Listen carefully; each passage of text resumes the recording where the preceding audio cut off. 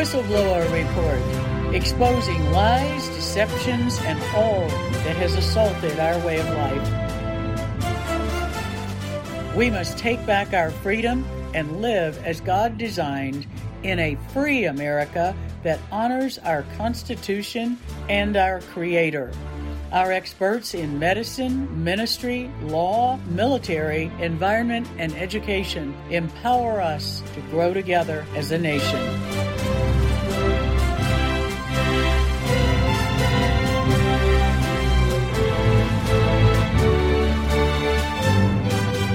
For such a time as this, the Whistleblower Report offers truth and solutions.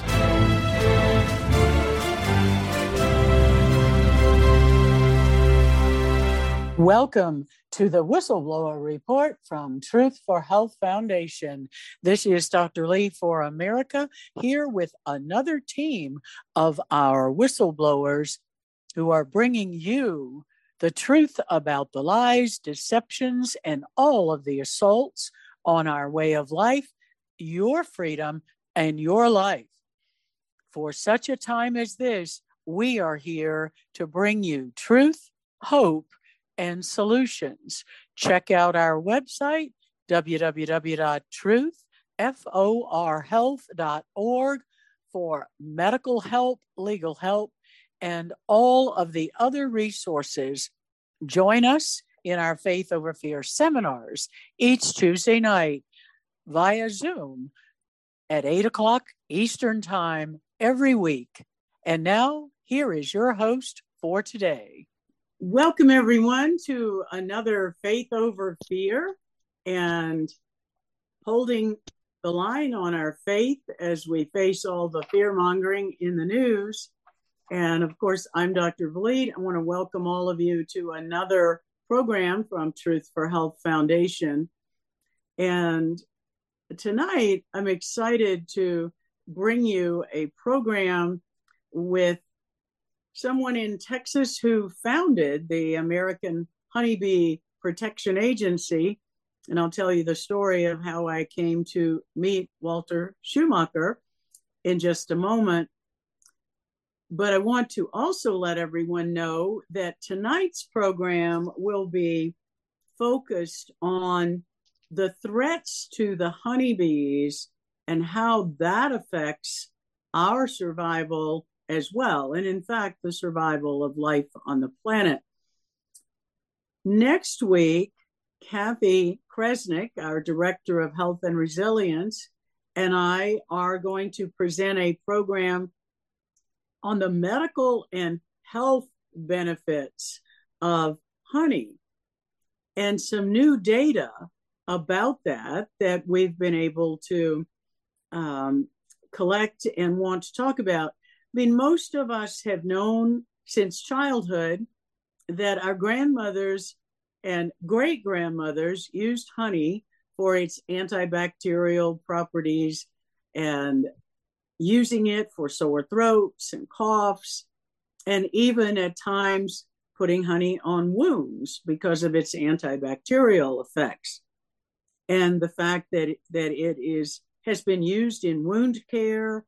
It's been used in a number of medical applications. And some of you may have even read about using bee venom as an anti-cancer approach. But there are new developments as the research has progressed in understanding the complexity of honey that we'll be talking more about next week. But this week, we're going to focus on the threats to the bees, and including not only the geoengineering going on in the skies that we did a program on a few weeks ago, and things that all of us have been concerned about, but the impact of GMO foods and how that affects the bees, electromagnetic radiation, and some of the adverse effects there as well. There are a number of scientific papers on that Kathy and I have been looking into with regard to our EMF radiation guide. So lots to talk about tonight and next week, and I'm honored to have Walter Schumacher with us. Gladys, would you like to open the program in prayer with gratitude to God who created the environment and created the magnificence of the honeybee? Sure, thank you. I'll be glad to. Thank you, Father God, for bringing us together tonight. Thank you to our guest speaker, Mr. Shoemaker, for sharing his knowledge with us, dear Father God. We pray for your shield of protection, for your grace, for your love, dear Father God, for all of us in our country and around the world. Our fellow brothers and sisters that are suffering, who are desperate for your peace and your love, dear Lord, and who feel no hope. Be with them, Father God, and lift up their pain and bathe them with all your love. We choose to put our trust in you, Father, and lift our eyes to you, because your help comes from you always. And we pray all this in Jesus' name. Amen. Amen. Thank you. So let me tell you a little bit about how I came to meet Walter Schumacher. One of my patients, actually, toward the end of last year, as I recall it may well have been around Christmas time, sent me a gift of Texas wild honey. And I thanked her for it. I was excited to get it. But in my old school thinking, I had always been concerned, as much as I love honey, I'd been concerned that eating honey by itself would contribute to more insulin resistance. And so I had been reluctant to get started on eating honey again. Well, fast forward to this year, when Epoch Times ran an article, "Can honey help treat diabetes?" And I thought, whoa, I need to read that. And I need to understand what they're talking about here, because that was not a traditional teaching. So, given the fact that I very much like to learn new things and stay up to date on what the science is showing, I started digging into it, and I started checking all of the references that the reporter had used for the Epoch Times article and reading the medical articles, and really was quite amazed at what the studies were showing about, in diabetics, improvement in glucose, hemoglobin A1C, and even lipids, which we'll talk more about next week. So then I decided, well, maybe I should rethink this avoidance of honey. So I got out the box of the Texas wild honey, and I started using that for my sugar, tablespoon in the morning on toast and a tablespoon in the evening. And 2-3 weeks later, I did my own labs, because, I think you all have figured out I like to objectively track things. So I did my own labs, and lo and behold, my fasting insulin had always been normal, but it was lower than it had ever been. And my glucose, fasting glucose, was 79, which was also really good. And my triglycerides were down. I've never had high cholesterol or high triglycerides, but they were down. They were better.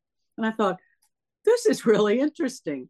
So that's what led on a journey to dig out more of the information and to try to contact the people at Green Tsunami Foods and find out more about their honey. And that's when I found a phone number for Walter and was able to reach him. So in 2006, the story is that Walter created the Central Texas Bee Rescue and personally opened his own property to the bees of the local citizens seeking an eco-friendly solution to their unwanted honeybee infestation or swarm issues. Since colony collapse disorder had not been diagnosed by that time, there were still many people baffled at why someone such as Walter would get in a bee suit in 110-degree weather in Texas. It's the heat index in Texas, if not the actual temperature, during the summer, just to save some pesky wild bees. Yet, through working with the wild bees and beginning to understand the depth of their beauty, their intelligence, and their keystone role in our ecosystem, Walter developed an unbreakable bond with the honeybee. He even realized, a smart man, he even realized that the bee suits in the dead heat of the summer would kill him before the bees did. So he eventually just stopped wearing one altogether. Please note, he and we are not necessarily advising that, but once you become bonded with the bees, you may feel safe in doing so. Knowing the magnitude of the role that the wild honeybees play in our ecosystem, Walter was baffled by why traditional beekeepers continued to kill off unwanted infestations or swarms rather than remove and relocate the bees. It was this line of thinking that led Walter to realize that the key to saving the wild bees was to integrate bees and beekeeping into urban environments, which we hope will be a lesson for all of you that might want to take action in your local community. This epiphany directed him to do even more about the inevitable extinction of one of the world's most important pollinators. And in 2012, fortunately, prior to some of the recent assaults on the environment, he established a 501c3, the American Honeybee Protection Agency. That same year, the American Honeybee Protection Agency was instrumental working alongside Texas lawmakers in passing an ordinance for the relocation of wild or abandoned bees that do not threaten human or animal health or interfere with the normal use of enjoyment of public and private property. And then in 2015, AHBPA worked diligently with the legislative session to help pass the statewide resolution making the Western honeybee the state pollinator of Texas, an overdue honor which Walter's organization and all of us at Truth for Health Foundation that are supporting his work hopes that this will bring more awareness to the importance of bees in the state, and I would say across the Southwest, because if I can figure out a way to find the manpower to help, Walter has said he could put 20 beehives on my own property. So we'll see where that goes. But the American Honeybee Protection Agency has continued the work of bee rescue and relocation. In fact, Walter will tell you about a recent rescue from the caves, I think maybe in New Mexico, but he'll clarify, and providing wild bees to residential and commercial clientele, pushing for ordinances and legislation that better protect the precious honeybee and develop programs that integrate wild bees in urban context. So for any of you who want a true gourmet treat with what I consider, and I've tried lots of wild honeys and raw unfiltered honeys, and we have lots of good ones here in Arizona, which Josh knows I've got a whole collection of local Arizona ones. But I will tell you, I have never had a honey as rich and flavorful and incredibly good as the ones that Walter prepares. And he'll tell you about what makes his unique. But they're available at greentsunamifoods.com. So maybe, Josh, you can type the website in the link, and the website for the American Honeybee Protective Agency. So with all of that background about Walter, who may be a little shy promoting his own horn, but I wanted to let all of you know why this is such an important endeavor for the foundation to be exposing what's happening to the bees, because it really is true that their survival does affect our lives, because they affect the life indirectly of everything on the planet. And it's very alarming what is happening to them. There's another documentary some of you may want to look at called The Vanishing Bees, and that's a separate one. But Walter, thank you for joining us tonight.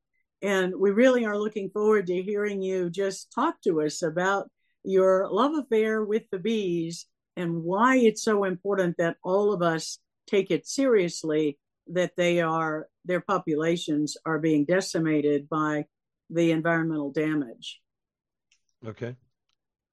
So first, you laid out a lot about what I do, and it all started not because I wanted to work with honeybees, but because a friend of mine said he was a beekeeper, and in that, we started the company, like you said, Central Texas Bee Rescue. And on about day 7, a farmer ran his tractor into a tree, and that tree had a beehive. And instead of fleeing, that farmer decided to stay and fight the bees, and the bees won. And so since we were the only group of people that relocated honeybees, the news picked us up at that time period and didn't stop using our name. And so we received like 400 people that said they needed help. And so I booked their extraction. And the guy, David, who was going to save the world, said he quit because it was way too much work. And so I, because I'd given my word to these people, felt that it was necessary to, on the least, care for them. And by the time I got their work done, there were 400 more people. And it was like the bees would not let me quit working. And each and every time that it was, times became somewhat desperate or over, to where bills were piling up, the bees would provide something that would create a very large windfall and would continue to keep me in the beekeeping. And so from that, I came up with the phrase meant to be. Now, surely I didn't come up with the phrase meant to be, but when you spell it B-E-E, I think that's mine. And so I think the world does things for us when we're on the right path and shows us that we're supposed to be in the place we're supposed to be. And I think that's how I got here. Anyway, so in that, I started just to rescue honeybees. And so what happens when you have hundreds of boxes of honeybees is that you end up with thousands of pounds of honey. And so, but there was another thing that was happening. See, so in an act of compassion, I rescue bees. And so all of their food is left in whatever the hive was there. Now, I could leave the food there as a waste product, or I could take the food and process it. The amazing thing about taking honey from a wild beehive is that no person helped that bee create the flavor. No one fed it corn syrup or sugar water or fruit or anything. The bees solely foraged on their own, and that's honey how they made it taste, not how we have anything to do with the taste. Now, once I catch the bees, I do all kinds of things like feed them watermelon and things, but that's my co-op honey, so that's not the wild. And so in the process of the wild, everything is solar melted. And so in the honeycomb, you have wax, and the wax is the structure of the hive, and everything is stored within or in the wax. And once you melt the wax, it releases all the beneficials, the pollens, the propolises, the royal jellies, every possible beneficial food that is in that honey, besides just the honey, comes through in my wild. And then the wax solidifies, and so it just removes itself. Well, you remove it, and the two are separate. So, but in solution of the wild honey are all the beneficials, the propolises, the pollens, the royal jellies, the bee's bread. Most honey, only a beekeeper that has a vise that he smashes his honey down in will have bee's bread, and nobody has it on a commercial level. I do, because the amount of work we do. And, I mean, in Texas, I do some days up to 4 removals, not just myself, but I have 2, sometimes 3 people that are helping me. And as we get bigger, then we put more people in place and we train people. Now, we just got a Veterans Administration OJT approval through the GI Bill. So I can now train veterans in what I do. And so that's a really beautiful thing as well, in my opinion, because our government has a hard time with giving things like Zoloft to veterans instead of trying to heal their mind. And honeybees, in a strange way, take you to a very similar place of fight or flight, except for with honeybees, if you were with me, we would go back and have some fun and laughs instead of whatever you saw on the battlefield. And so, but it takes you to the same place mentally, so it allows you to bring it down. And so that's kind of what I do. I rescue bees, and from rescuing bees, I get honey. And instead of throwing away what somebody that kills bees would throw away, I take it and make sure that it's recycled into food. And to me, it's the best food on this planet because they made it. And so that's how that goes. Now, bees, on the flip side, I heard you talking about electromagnetics. Bees work on an electromagnetic pulse. The reason I don't have to wear, and I didn't know this at the time, I only knew that it was very, very hot, and I no longer wanted to wear a bee suit. I know now, though, that they work on this electromagnetic pulse, and our hearts are an electromagnetic pulse. And so the bees know if you are a danger to them, and your fear to them is a danger because they don't understand fear, but they know that you're either peaceful or a danger to them by your electromagnetic pulse. And so I tell people to be the tree all the time, because bees live in trees, and trees move and quake and make noises, but bees don't sting trees. And so that's because their pulse is a good frequency for the bees. And so that's how we got here. We got here by rescuing 1 bee and then 2 bees. I think I have close to 2,500 beehives now in America, Mexico, and Hawaii. Bees, the way they work with you is a very amazing thing. They don't truly have speech, but they have patterns and they have sounds. And so in that, you can learn who and what they are. And at the same time, you can allow them to know what you are through the fact that you're an animal. I mean, most of us have forgotten, because we're so smart, that we are animals, and that's a beautiful thing. And so once you're there, you can work with bees, and you can have honey, and you can do all kinds of wonderful things. So where else are we? Oh, great. Sorry, to avoid sound intrusion, I'd like to have you talk a little bit more about some of the aspects about what you're doing with the different flavors that you have available, because I thought that was fascinating when I was looking at the different options on your website, and I've just gotten my shipment of the honey that I ordered in some different flavors, and I'm looking forward to trying them. Right. Okay. So my honey, so when I catch bees, what I like to do with those beehives is take them to places where the potential for a single source flower is their main food. So if I have mango honey, that's because my bees pollinated mango trees. If I have mesquite honey, that's because the majority of the flowering and nectar that was available is from the mesquite. And again, in Mexico, there's fields of this plant called meme that is a fruit, but it kind of looks like a sweet potato on the inside, and it tastes a lot like a sweet potato.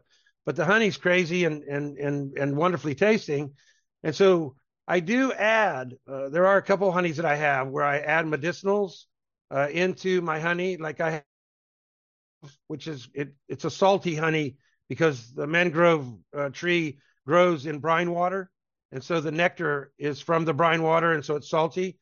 And so I will mix that with a plant called moringa, and let it sit for about 6 months, and then stir it up and then put it into a bottle. And to me, it's a very medicinal. It makes me breathe well. It makes my skin work and sweat. And maybe it doesn't make anything. Maybe it just helps my body do all that. And and then so like I do also use I grow cacao and coffee in Mexico as well. And so I take those two roasted beans and put it into a coffee honey, because I grow coffee. I have enough coffee plants to where the bees can pollinate the coffee. And so the majority, now not every flower is the coffee, but I would say 75% of the makeup of that honey is from that single source, and like the coffee. And so I'll mix the coffee with the cacao in the coffee honey, and then it sits for about 6 months. And that has, if you're tired, a spoonful of that in the morning, and you don't need a cup of coffee. It's a natural stimulant that just, it makes you work. I call it worker honey, and it's when I feel I need to be a worker bee, I have a spoonful. And so then moringa, turmeric, mango, turmeric, and red pepper, MTP. I was hit by a forklift in '99, and I have 5 crushed vertebrae. And so they want to do all kinds of surgery, but I don't want that to happen. And so that mixture takes the pain away from my spine. So the doctors used to give me narcotics, and I don't really like those either. So I stopped taking them. So the turmeric and the red pepper seem to take away the swelling and the inflammation, and that's really good to me. Now, because of these things that I've come about, and the pain, the weird thing is, in the name of comfort, we do almost anything. And so to take away things like pain, I came up with the different things that I take in honey. But because of that, I eat mostly raw food. So I eat honey, lots of honey, but I eat fruit. And the only thing that I eat that's cooked is meat. And I don't eat a lot of meat, but so anyway, honey kind of, it slowly changes you. And prior to the honey, I had an A1C of 9.3. And now I have an A1C of 5.9, and I eat a bottle of honey a day. So, yeah. So that's really amazing to see that much change in your A1C, knowing that you're eating honey regularly. Right. But there are a lot of other things you're not eating that elevate glucose and A1C and all of that. So that's very interesting, Walter, and that supports what some of these newer medical studies are showing. Right, exactly. And to me, the other thing that to say I don't eat them is true, and to say I've given them up is also partially true. But I would, if I'm hungry for a donut, I'm going to have a donut. So, because that's the kind of person I am. But I truly don't eat white foods like sugar and flour and potatoes and rice. Those are things that I also no longer, and you don't miss any of that. You don't miss anything sweet because of the honey and the fruit. So, it's strange how you slowly pick up on maybe so as my mom would say, animals under God. So since we are all animals under God, sometimes we forget that we are also animals, regardless if we believe that we have dominion or not. And this planet gives us everything we need, but it seems like we want to make a whole bunch of stuff that we truly don't need, and use a whole bunch of these other products that aren't really necessary so that we can make it bigger and better. But that will segue me into, I heard you talk about GMOs. And so here's the worst for a honeybee. The worst possible thing for a honeybee is a GMO, because GMOs they splice in genetics. Like there's a corn that has, and a rice that have the genetics of the neon tetrafish spliced into them. And so this is a plant with protein DNA now. And so the bee comes and it takes the pollen, and the pollen collects all on it's the hairs on its arms. And now the bee has these pollens that has genetic information for a fish. And bees don't eat fish. And so they don't know what to do with it. And so once that pollen is distributed back into their hives, there's a new thing that's happening on this weird little planet where a beehive who's never had a fungus grow on it before now is inundated with a green fungus because of these places where there are heavy GMOs. Now, again, I'm not a scientist, so I can't prove that, and I don't have research, but with my eyes, I see what happens to the actual beehive. And with my eyes, I also read that they've spliced these genetics, and I know that the bees have been playing in these different things. And so if you have a GMO and you have spliced its genetics with a protein source, then nature doesn't know how to deal with that. At least the bee doesn't, and it shows in its beehive because of the mold that grows, this green blue mold that will grow after the corn season here in Texas. So you have to be very careful with your bees when corn's all in bloom. Even though corn's a wind-blown plant, they still light on it. They still take nutrient from it. So, yeah, so GMOs to me are scary. That's very alarming. And then the same principle happens to human beings when we're seeing the genetic alterations with the COVID shots and the DNA contamination and the mRNA that's being driven into across the cell membrane and into the human cells. That's foreign protein, and it causes the human body as well to ramp up an autoimmune attack or an attack by the immune system on foreign proteins. But what's happening to people is that it's like putting gasoline on a fire of autoimmune disorders. So there are a lot of parallels to what we're seeing in the human population that is happening to the bees who can't process the foreign proteins in GMO foods. So I think it's a very serious issue. Yeah, I find it amazing that Mexico has banned GMOs, but America is still the top dog in the sales and production of GMOs. Exactly. We're also seeing Italy and some of the countries in Europe starting to ban them. So there may be hope for some areas, but it's quite alarming. And the impact on humans has been catastrophic over my 40 years in medicine, watching what's changing in terms of the rising chronic diseases and diabetes and autoimmune disorders, neurodegenerative disorders. So I think, Walter, and we may be able to help find some of the research on the molding of honeybees, if we do, the molding of the honeycomb and how it's affecting the bees and why. We'll see if we can find some material on that and send it to you. Fantastic. That'd be great. There were a couple of questions already in the chat, and the one question is, where do you relocate the bees? Where do you take them, and how do you transport them? And why don't you tell us about the recent rescue of the bees that you were asked to remove from the cave system? Oh, yeah.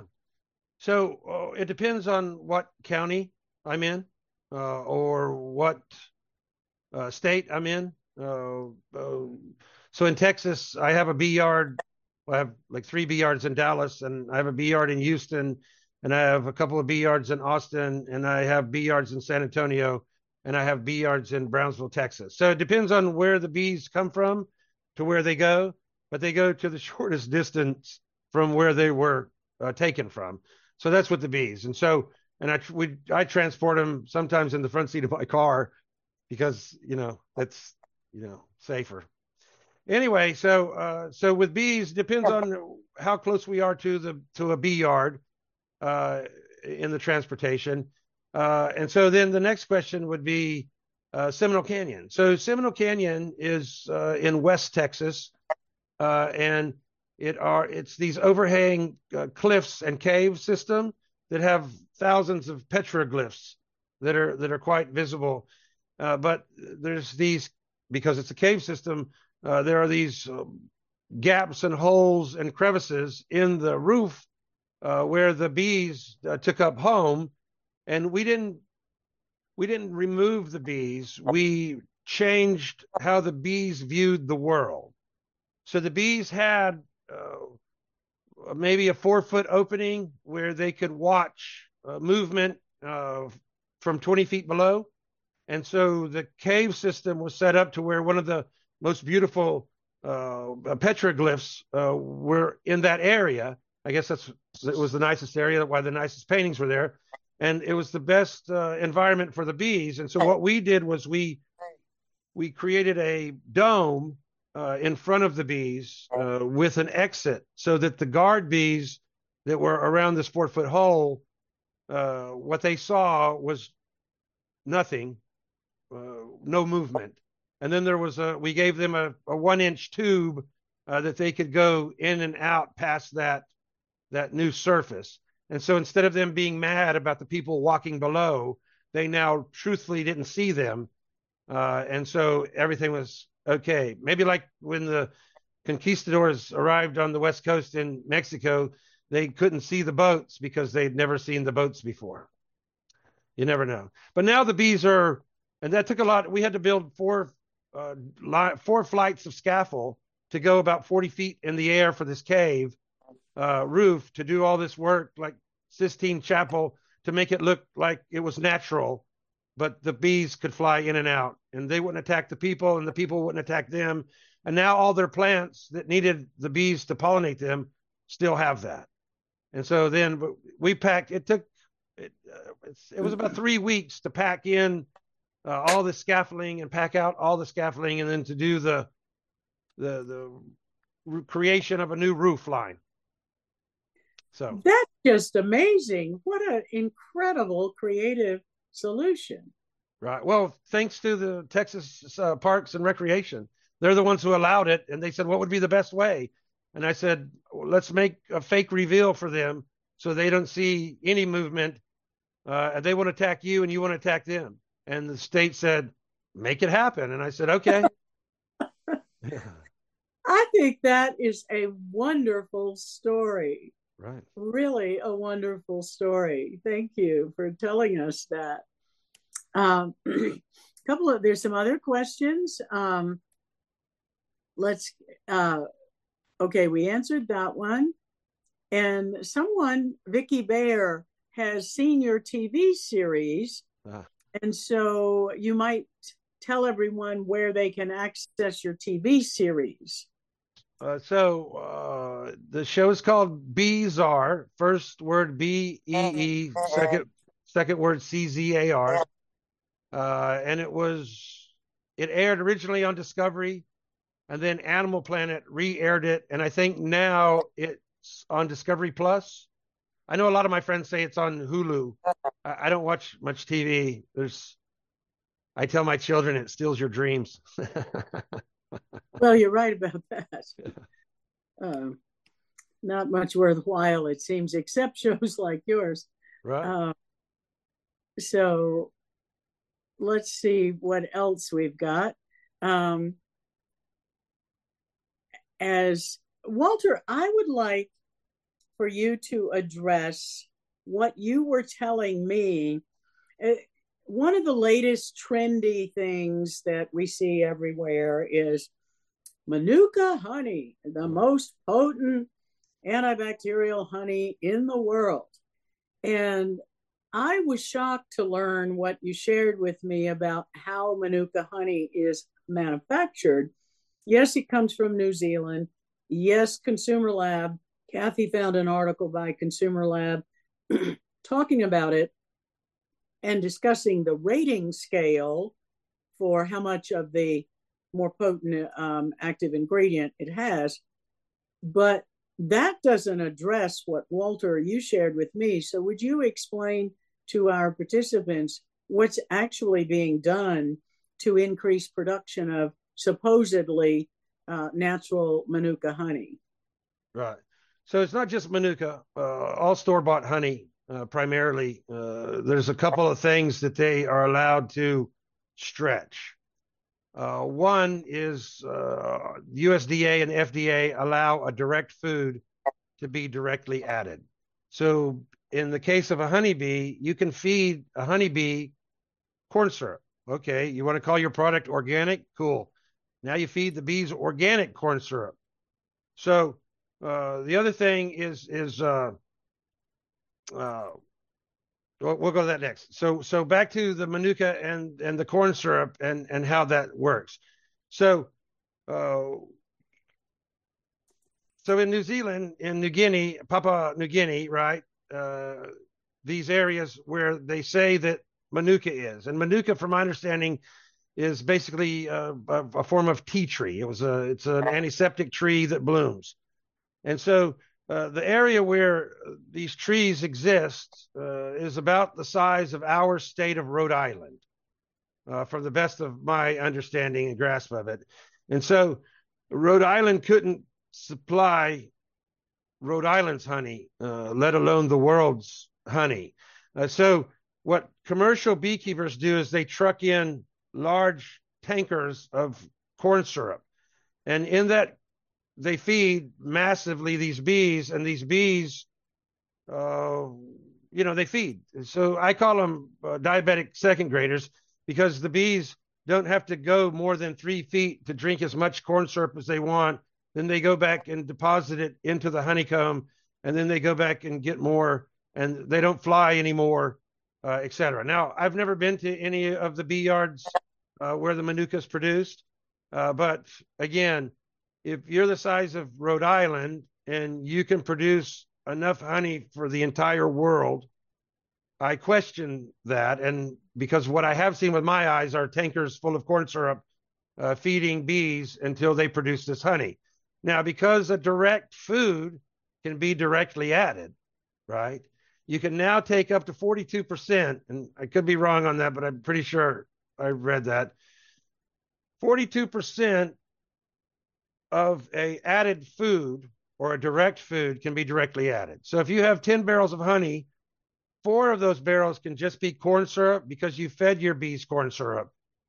And now the 10 barrels of honey have been all added together, and the solution is somewhere around 60% honey and 40% corn syrup.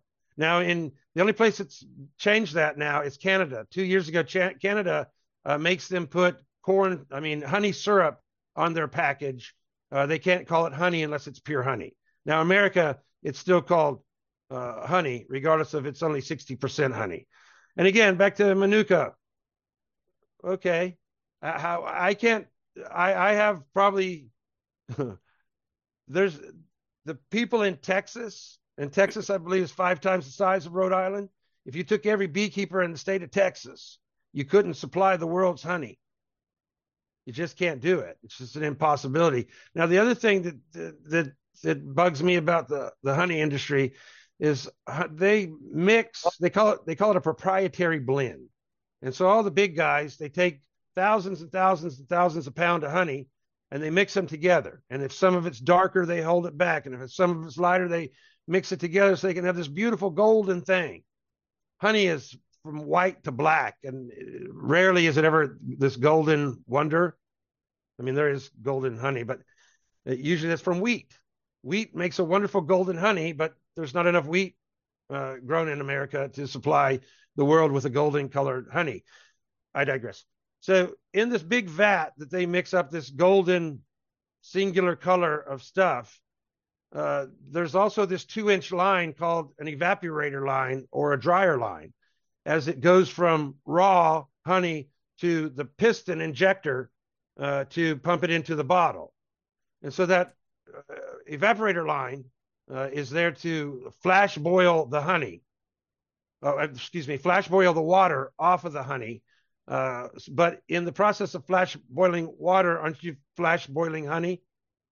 I would think so. And so most of the people that say they're raw are allowed to run their honey through that dryer line, that evaporator line, and still call their honey raw.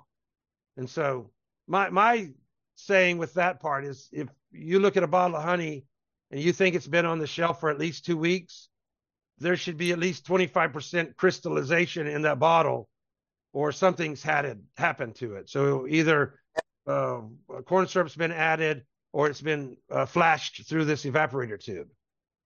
And so, but back to, so I have an ADHD brain. So back to the Manuka. So how is it, let's say Manuka, let's say in that area, in that region, they have 200,000 beehives. That's what we have probably in Texas right this second. So let's say they have 200,000 beehives there that only makes Manuka honey.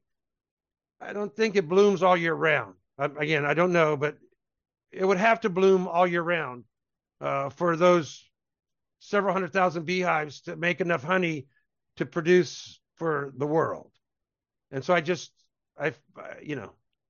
there's other things that happen. There's in China, right? In China, they've found a way to microfilter the honey. So the way to tell where honey's from is the geneticists look at the pollen in the honey, right? So they look and they go, oh, there's this many parts per million of this pollen. Therefore, it has X amount of poison ivy, X amount of citrus, X amount of hemp, X amount of whatever is in there, right? So the Chinese have found a way to microprocess their honey and remove all forms of pollen. So you don't know what it is. It's honey. It's full of dextrose sugars, milk sugars, but it is added to the world's honey supply because they produce so much honey. See, so the sad thing about honey is a lot of it comes from China, but it's been microprocessed and microfiltered.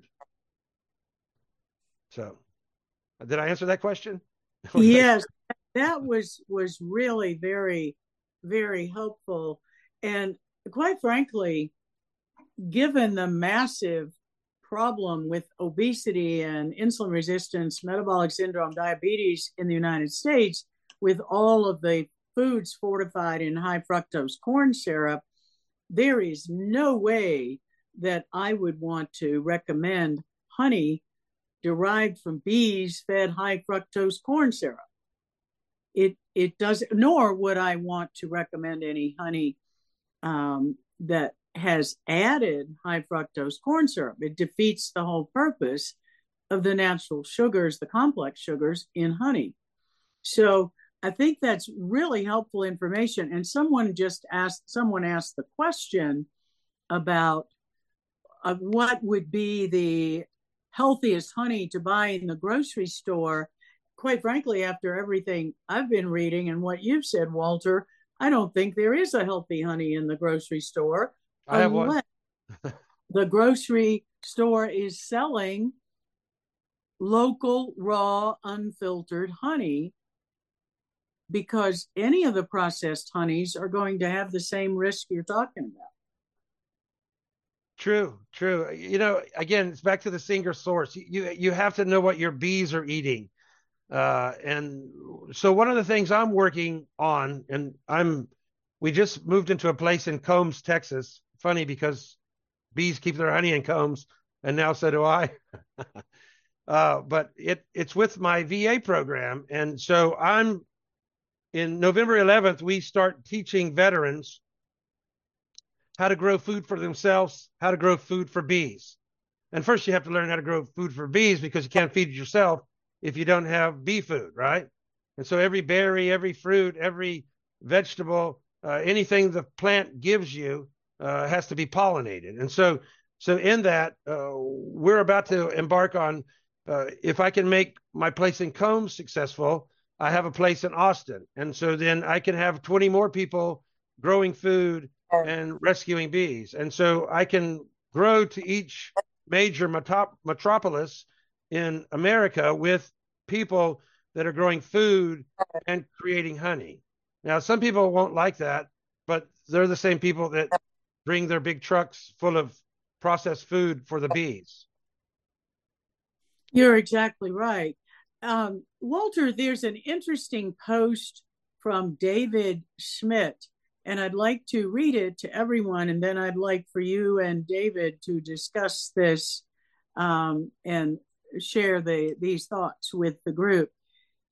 David said, about 2006, I provided to the then head of the USDA bee program, upon request, my assessment that the CCD should be investigated as resulting at least in colony collapse disorder, should be investigated as resulting at least in part due to a behavioral disruption of the foraging communication dance mechanism because of hive feeding with sugar and protein supplements.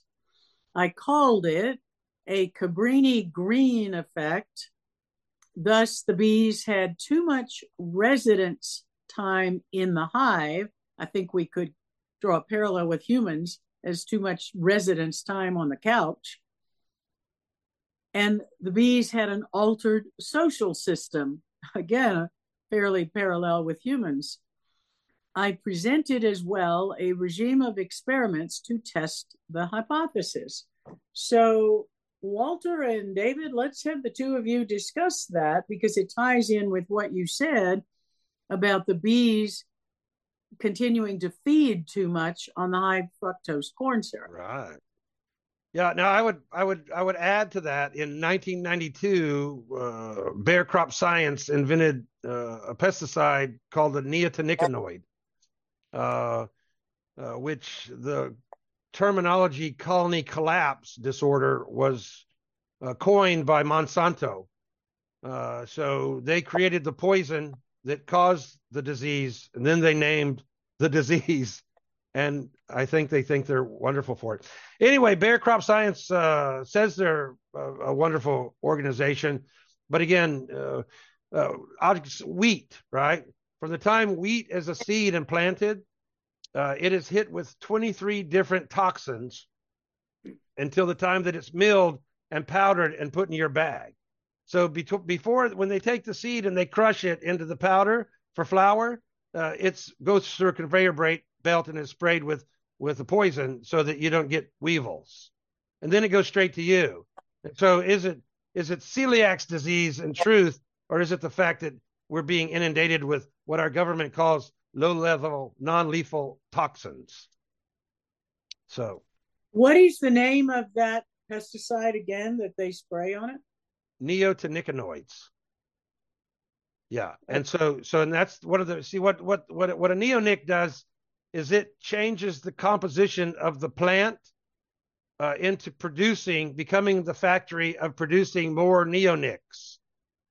And so everything in the plant, the pollen, the nectar, the sap, everything from the plant has what our government calls a low-level non-lethal toxin. But that low-level non-lethal toxin is for us, not for the bees. And now the bees take all those building blocks, because it comes from the plant, to build their home.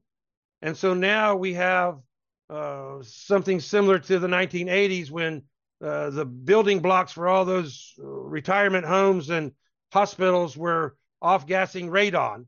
So you take all the building blocks that have these neonics in them and you build your house out of it, and now it off-gasses the whole time.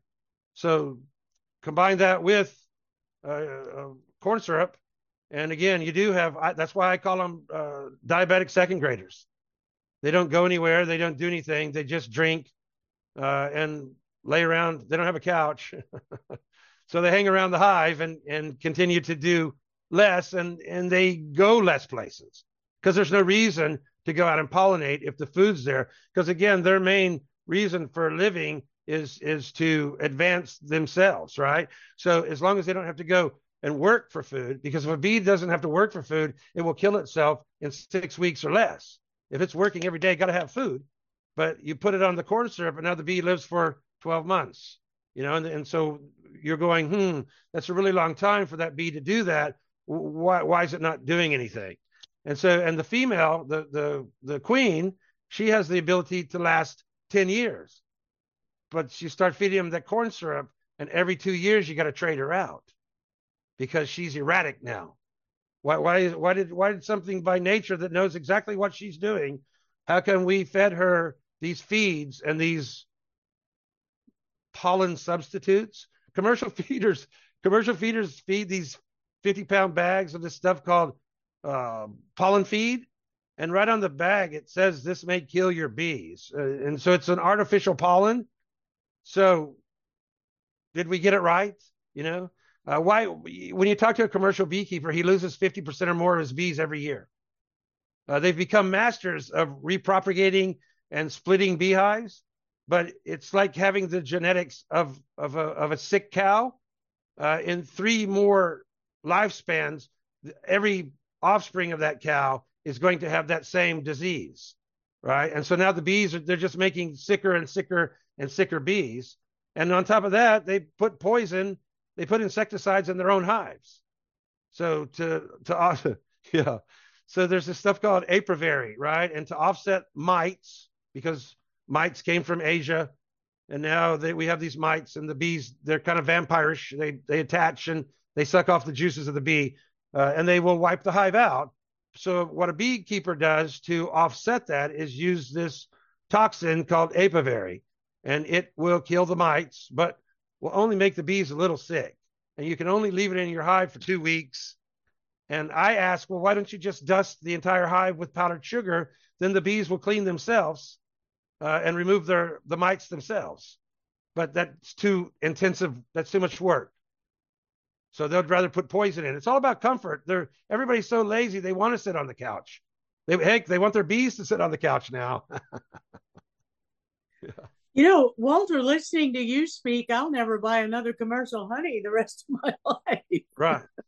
Yeah, well, my friend talks, because it's Halloween, so milk sugars are, when Chinese honeys are tested, milk sugars are very prevalent in their C4s and C3s and all the different sugar makeups, right? And so my friend, who's a beekeeper, makes the joke during Halloween, what kind of bees make milk sugar? And everybody goes, bees don't make milk. And he goes, boo, bees. Anyway, so it's a joke. It's not funny. David Schmidt, would you like to comment on what you posted and Walter's comments?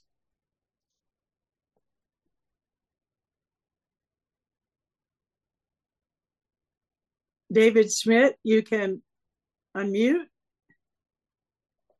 Yes. Okay. All right. Yeah, thank you. I enjoyed that point that Mr. Schumacher raised. Can you hear me? It's okay. I can. Yeah. So what I was focusing on, I tend, just like in the case of the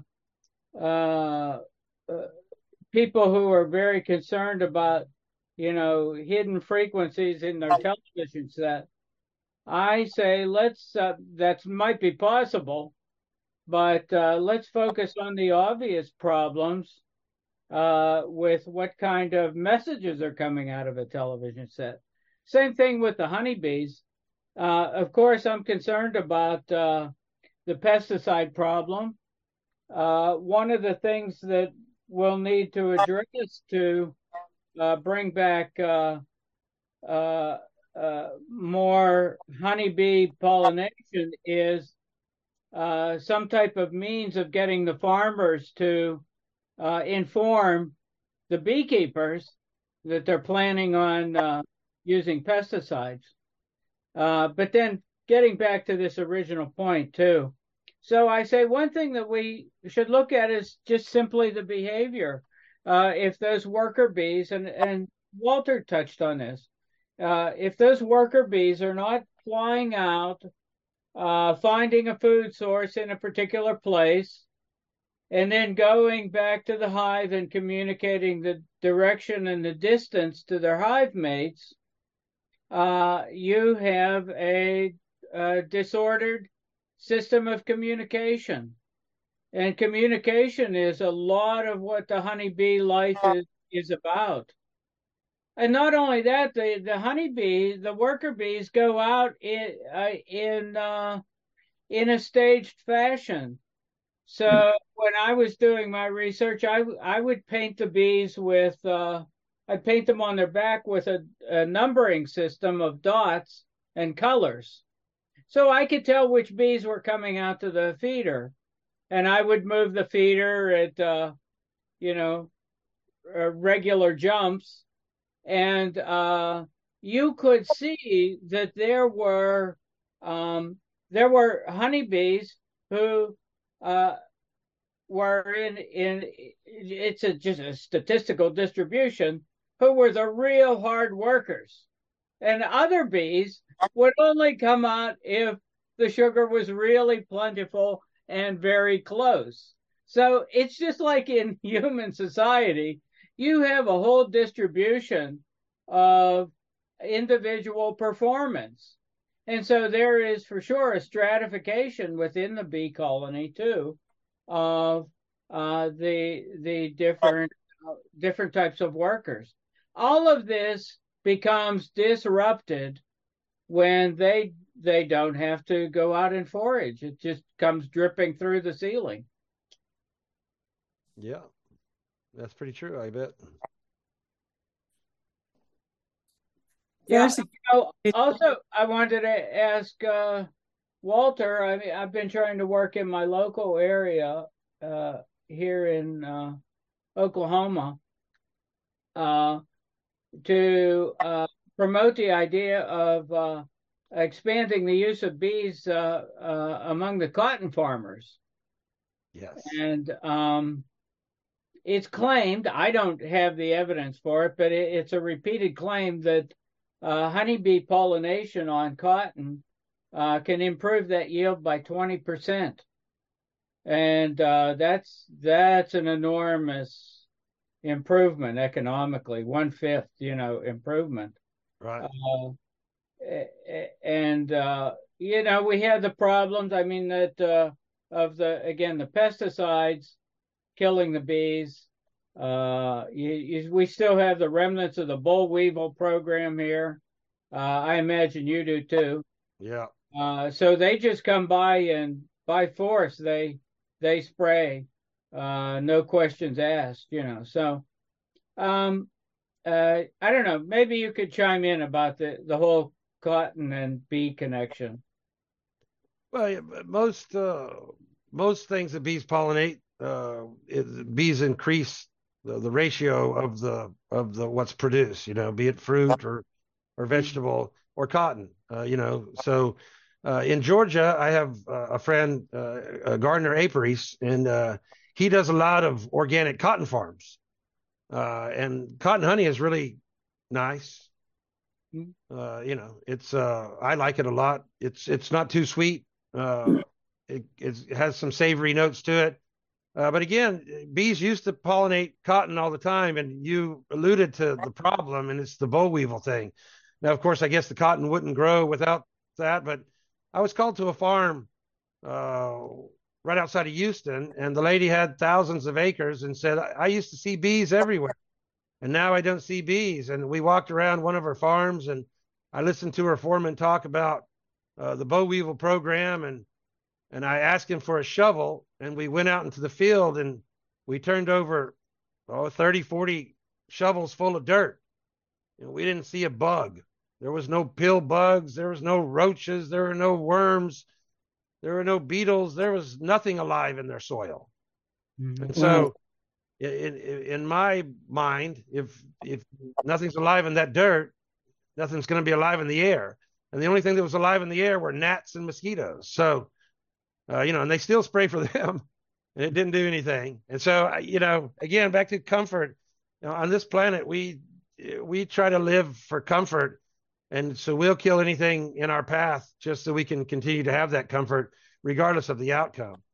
And so, how are the people that are doing the cotton in Georgia doing it organically without all the toxins in their soil? Is it necessary? I don't know.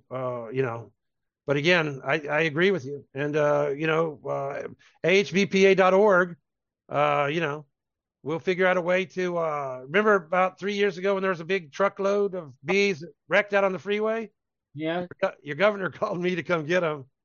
And so I did. That was pretty cool. And so I could come back into Oklahoma and help if I had a place to go.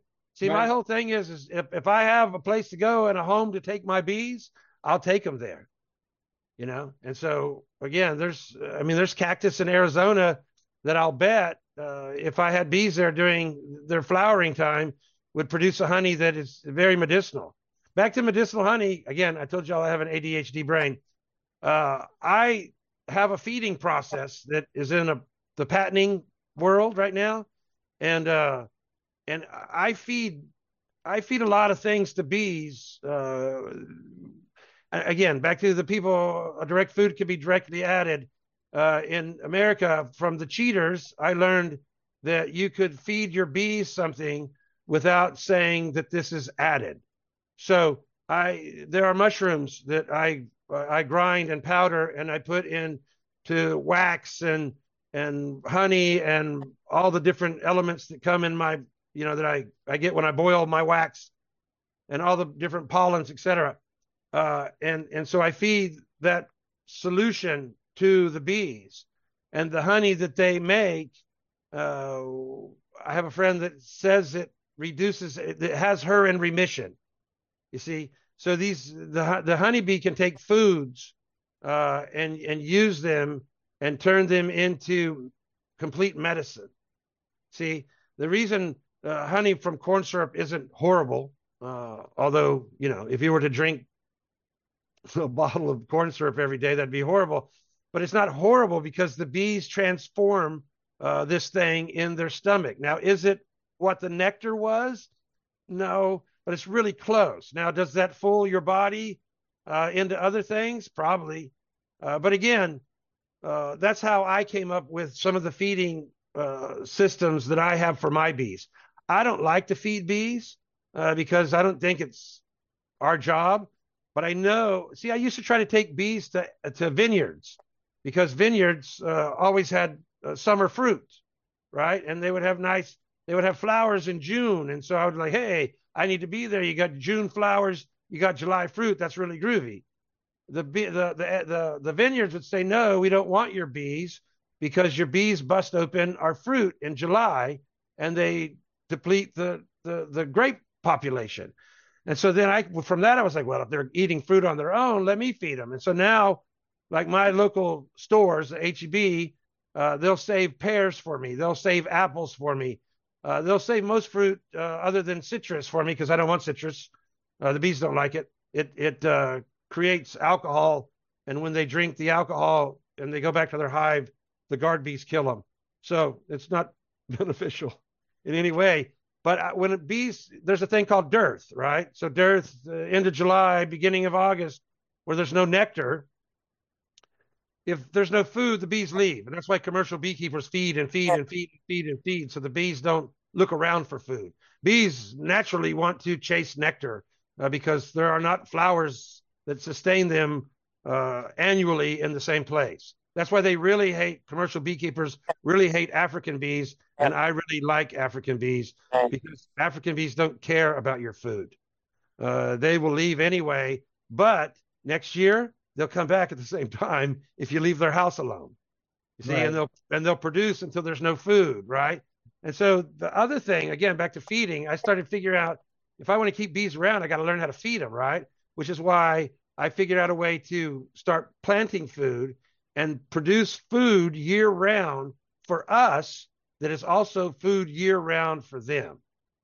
And so I can keep African bees around almost year round now. They'll leave in January because it's too cold. It's too cold. They'll go south again. And then come February, end of February, they'll be right back. Yeah. Can I squeeze in 2 quick comments and then I'll let somebody else. One thing, the other thing I didn't mention when criticizing the board feeding of bees was the trucking of bees, which is also just disastrous for, of course, their behavior. But then about the Africanized bees, I'm glad you added that comment. The guy who trained me in my dissertation work, I did work on honeybees orienting in magnetic fields. And as as a cue. Well, anyway, the fellow who trained me had spent a year in Brazil working with a colleague of his who brought, this is the fellow, Walter Kerr, who brought the Africanized bees to the New World. And so he would go down and work with large, just rows of, Africanized bees. And this advisor of mine, he claimed that it was perfectly possible to work among them. One little trick they did was to have them have like hedge bushes in between the hive, so that you weren't disturbing one hive or bumping it, whatever, when you were working with another one. So he was all for the Africanized bee. So yeah, so African bees target motion just like every honeybee. And the reason the thing we put in the top of the cave worked was because we stopped their visual sighting of motion. Because again, you're a bear. you're not a human to them. You're a big animal that they think is going to attack their hive and take their food, because they know, I think they know, that you don't produce food. So that's the one key thing about bees that I think they know about almost every other entity on this planet, is that they don't make their own food. They're always taking the bees' food. Yeah. And so, I personally like meat. I call them, I don't have a microscope, and so I don't dissect bees and look in their mitochondria. So I can't tell you what's an African bee and what's an Eastern European bee without doing such. But I call meaner bees, I said they probably have African tendencies because they're mean. And I call docile bees weak commercial bees because they're not going to make it without a commercial beekeeper. So African bees don't need us. And they are, they put up a fight. Commercial bees need beekeepers or they'll die. So they have to be fed. They can no longer survive in the wild. And so that's why I like wild bees so much, because they don't need us. I'm only moving them because somebody in the name of comfort wants to kill them because it's not comfortable to live in their house anymore because they're so afraid of the bees. And the bees wouldn't do anything to them if they weren't afraid of them, because the bees pick up on the fear and go, oh, because they don't understand fear. They're not afraid of you at all. And so they smell your fear and they go, oh my God, this aggression. This big giant bear wants to take my stuff. And the whole time you're going, oh, get away from me. And you're moving and swatting your hands. And that is what they target, is that motion. And so they're targeting your motion, thinking you're the aggressor when you're scared and you just want to get away. And they tell the girls, hey, here we got one. Let's get this thing. Let's get him away from our hive. And so, in the name of comfort, we're afraid. We want comfort. So we want to kill the bee. But in truth, there's a scientist guy that says every third bite of food. I think it's every second bite of food. I think 66% of all of our food comes from the honeybee. Because if we look at it, the protein, if the bees didn't pollinate a lot of the grasses, then the cows and the bison and the deer wouldn't feed. That's like, I didn't get to check my research. But there's a populist, and he speculates that 18 months after the demise of the honeybee, so we follow. And the reason behind that is that there will be no large protein animals left on this planet in 18 months, because the second season of the grasses will not have grown. And so the feed will not have happened. And so all that livestock will either die by itself or will be wiped out because it will be losing so much weight that will have no value at market. So, and there's not enough people that with little brushes to crawl around in the trees and pollinate the plants. That's what they do in China right now for the cherry groves. Walter, there are a couple of interesting questions. Alice has asked, what about bee pollen? Is it healthy? She says she eats it every day. Some people have said that eating bee pollen aggravates allergies. Others have said it helps allergies. So what are your thoughts about that? So I think that the body understands food, right? So the reason you have allergies is because there's an irritant floating in the air and you breathe it through your nose and your body says, oh, this is an alien body. Let's attack it, right? But if you put it in your mouth and swallow it and you start to salivate and your body goes, oh my God, this is food. This is good. Systemically, and again, I'm not a doctor, but I think that systemically your body starts to adapt to that irritant. And instead of sending out antibodies to attack it, incorporates it as a food. So have you ever noticed when you put honey in your mouth, it's a sticky, sugary substance that instead of your mouth being bogged down and stuck with this goo, your mouth immediately starts to force salivation onto your mouth and it feels like you drank a glass of water. And so your body, I think, back to we're all animals, the body understands food, and through your nose, it understands irritants, intrusions. Through your mouth, it understands intake of food, and I think your body works that way. And so I think that I don't like. See, my honey has so much pollen that I don't need to collect pollen from a bee. It pollen collection happens with these little barbs as the bee goes into the beehive. And so it nicks their legs. And after a long-term, if you really don't care about your bees, you'll just leave the thing on and you not care just because you're making money. So in a long-term, pollen collection hurts the beehive. In real terms, pollen, I think, taken systemically, removes your allergies. Because the only thing I'm allergic to at all is mold at this point in my life. So, and that's not that big of a deal anyway. And I'm going to figure out a way to feed them mold and have them make honey for me. Oh, my heavens. Laura asked the question, what is your purpose for storing your honey for 6 months? And do you use natural remedies for mites like thymol? So for mites, I use powdered sugar. So I take a powdered sugar and I take a blower, a grass blower, and I call it a powdered sugar bomb. And I take the top of their hive with a round part cut out of the top board and a bag of sugar, powdered sugar, and a leaf blower, and crank it on and explode all that powdered sugar all over the hive. And so then those bees then clean each other and remove the mites themselves. So that's what I do with mites. What was the other question? Oh, 6 months on the honey.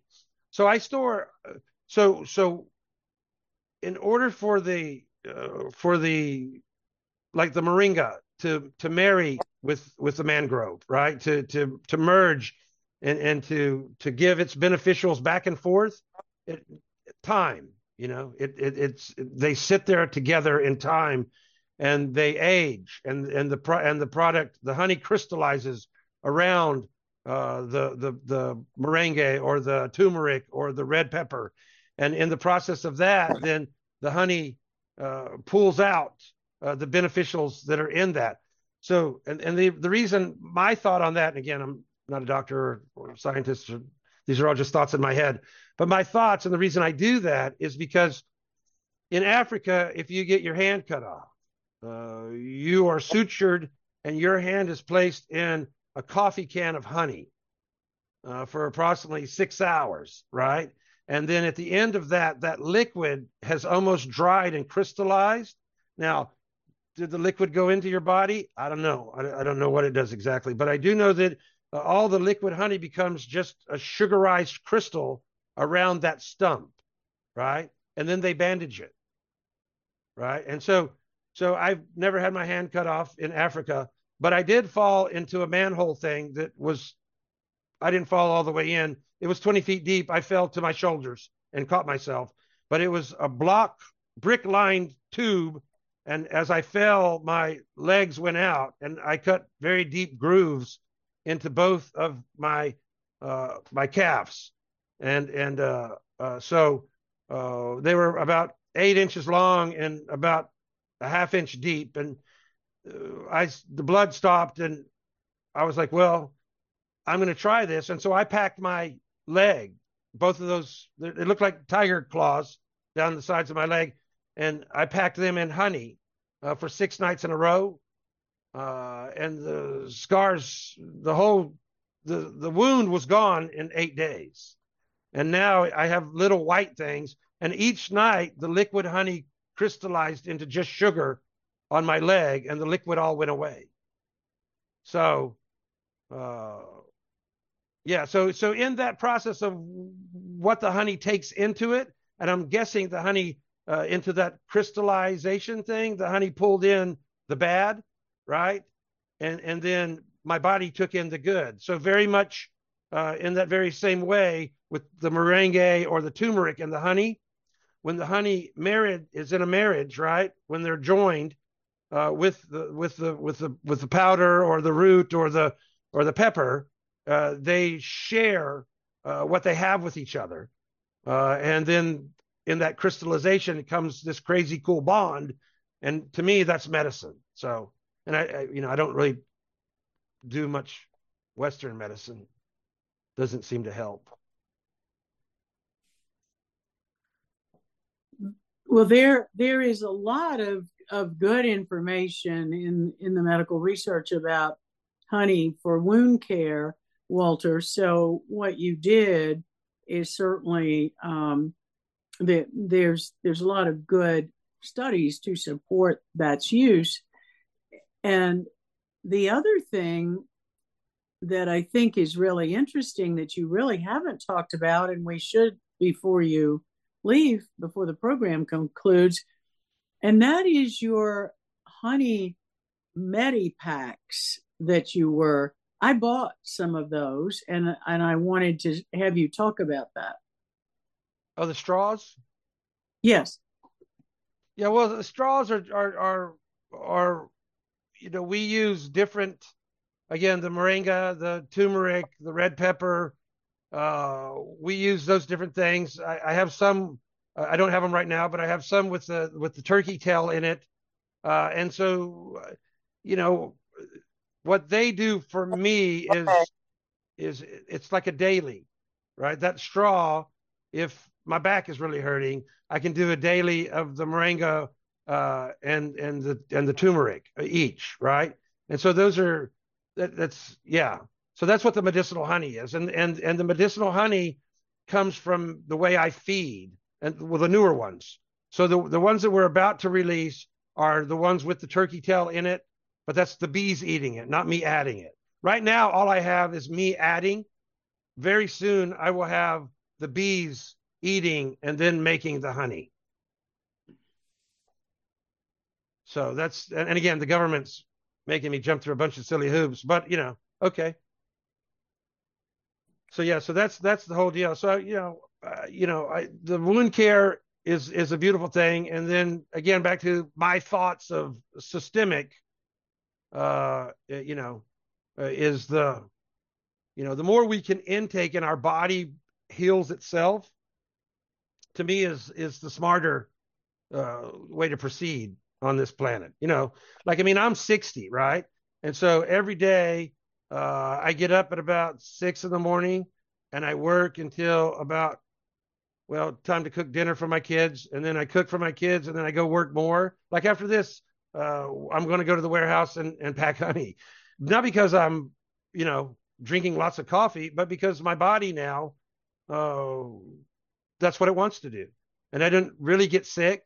And so, here's the weirdest thing about, see, again, back to, I said in the very beginning of this, that I coined a thing called meant to be. I think that when I look on the ground and I'm looking for a pair of pliers and they're there, that was a meant to be moment, because were they truly there, or did the world manifest them for me because it would make it easier? It doesn't matter. It makes me happy the same way. And so in that, the way I eat now is better for my body. And I think maybe the world should pick up on it, but it's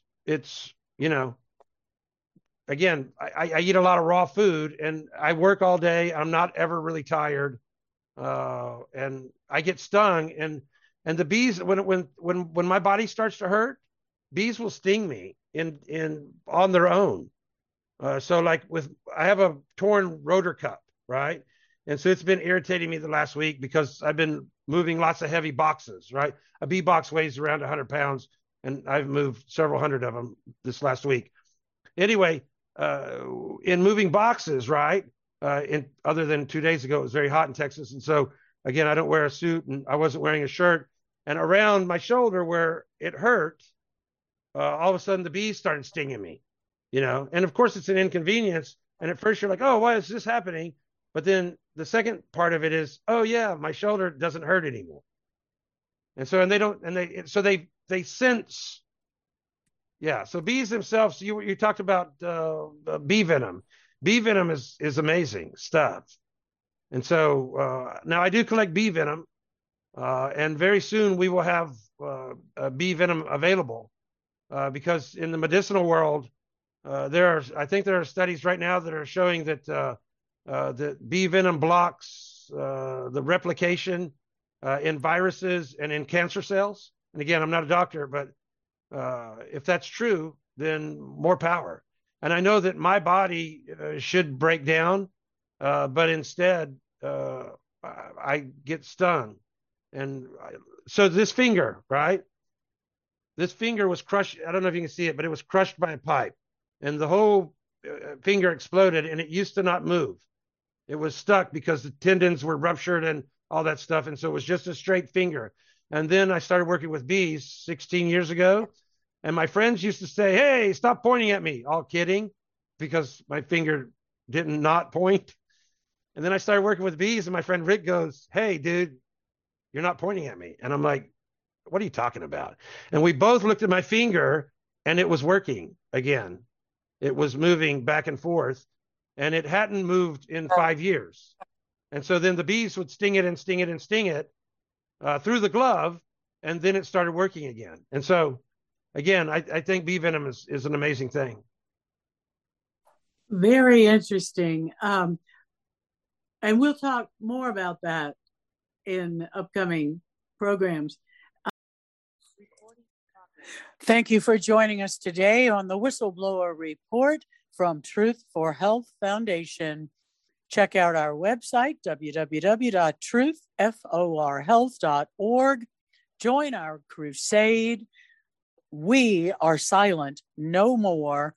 We urge you to sign up for our email alerts, donate to support our legal defense work to secure the human and civil rights secured by law, and to live our lives in accordance with the U.S. Constitution and God's truth. We are here to bring you hope and solutions for such a time as this. With all that is assaulting our way of life, join us and stand strong against the lies and deception, and speak out, get loud, get involved. God bless you, and thank you for joining us.